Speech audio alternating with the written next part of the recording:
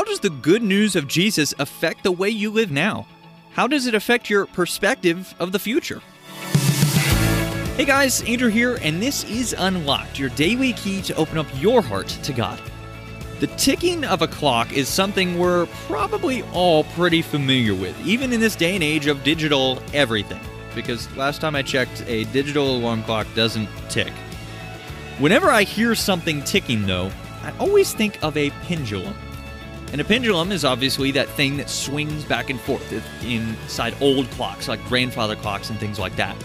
Pendulums is what our devotion is about today. That's actually the title of it, and it was written by Bonnie Haveman.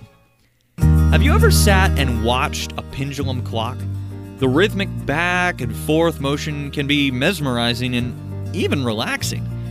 Many things have been likened to the swing of a pendulum. Most of them are not relaxing, though, but instead refer to constant change. Clothing, for example, is compared to a swinging pendulum. This year, men's ties are skinny, but in a couple years, they'll be wide again.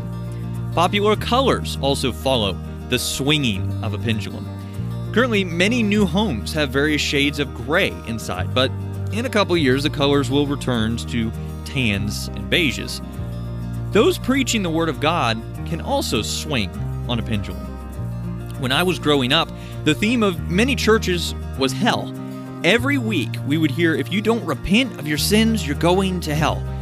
Teaching about the love and mercy of God was almost non-existent. Today, those who attend most churches will regularly hear about the wonderful truth of God's love and how important it is to receive that love. But at many churches, the heavy topics of sin and judgment are rarely spoken about.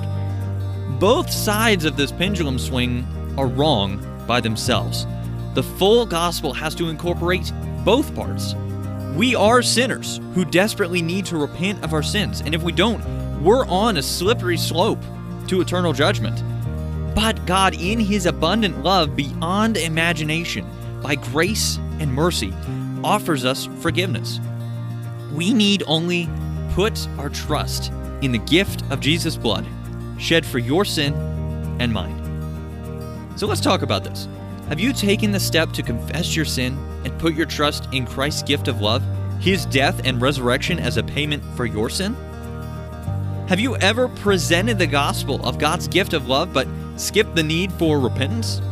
How can you include both truths when you share the good news? How does the good news of Jesus affect the way you live now? How does it affect your perspective of the future?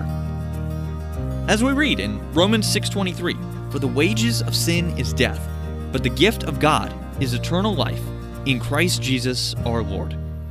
Now, I'd encourage you to read Romans chapter 3, verses 21 through 26, as well as Ephesians chapter 2, verses 1 through 10, to help keep God's Word alive in your life.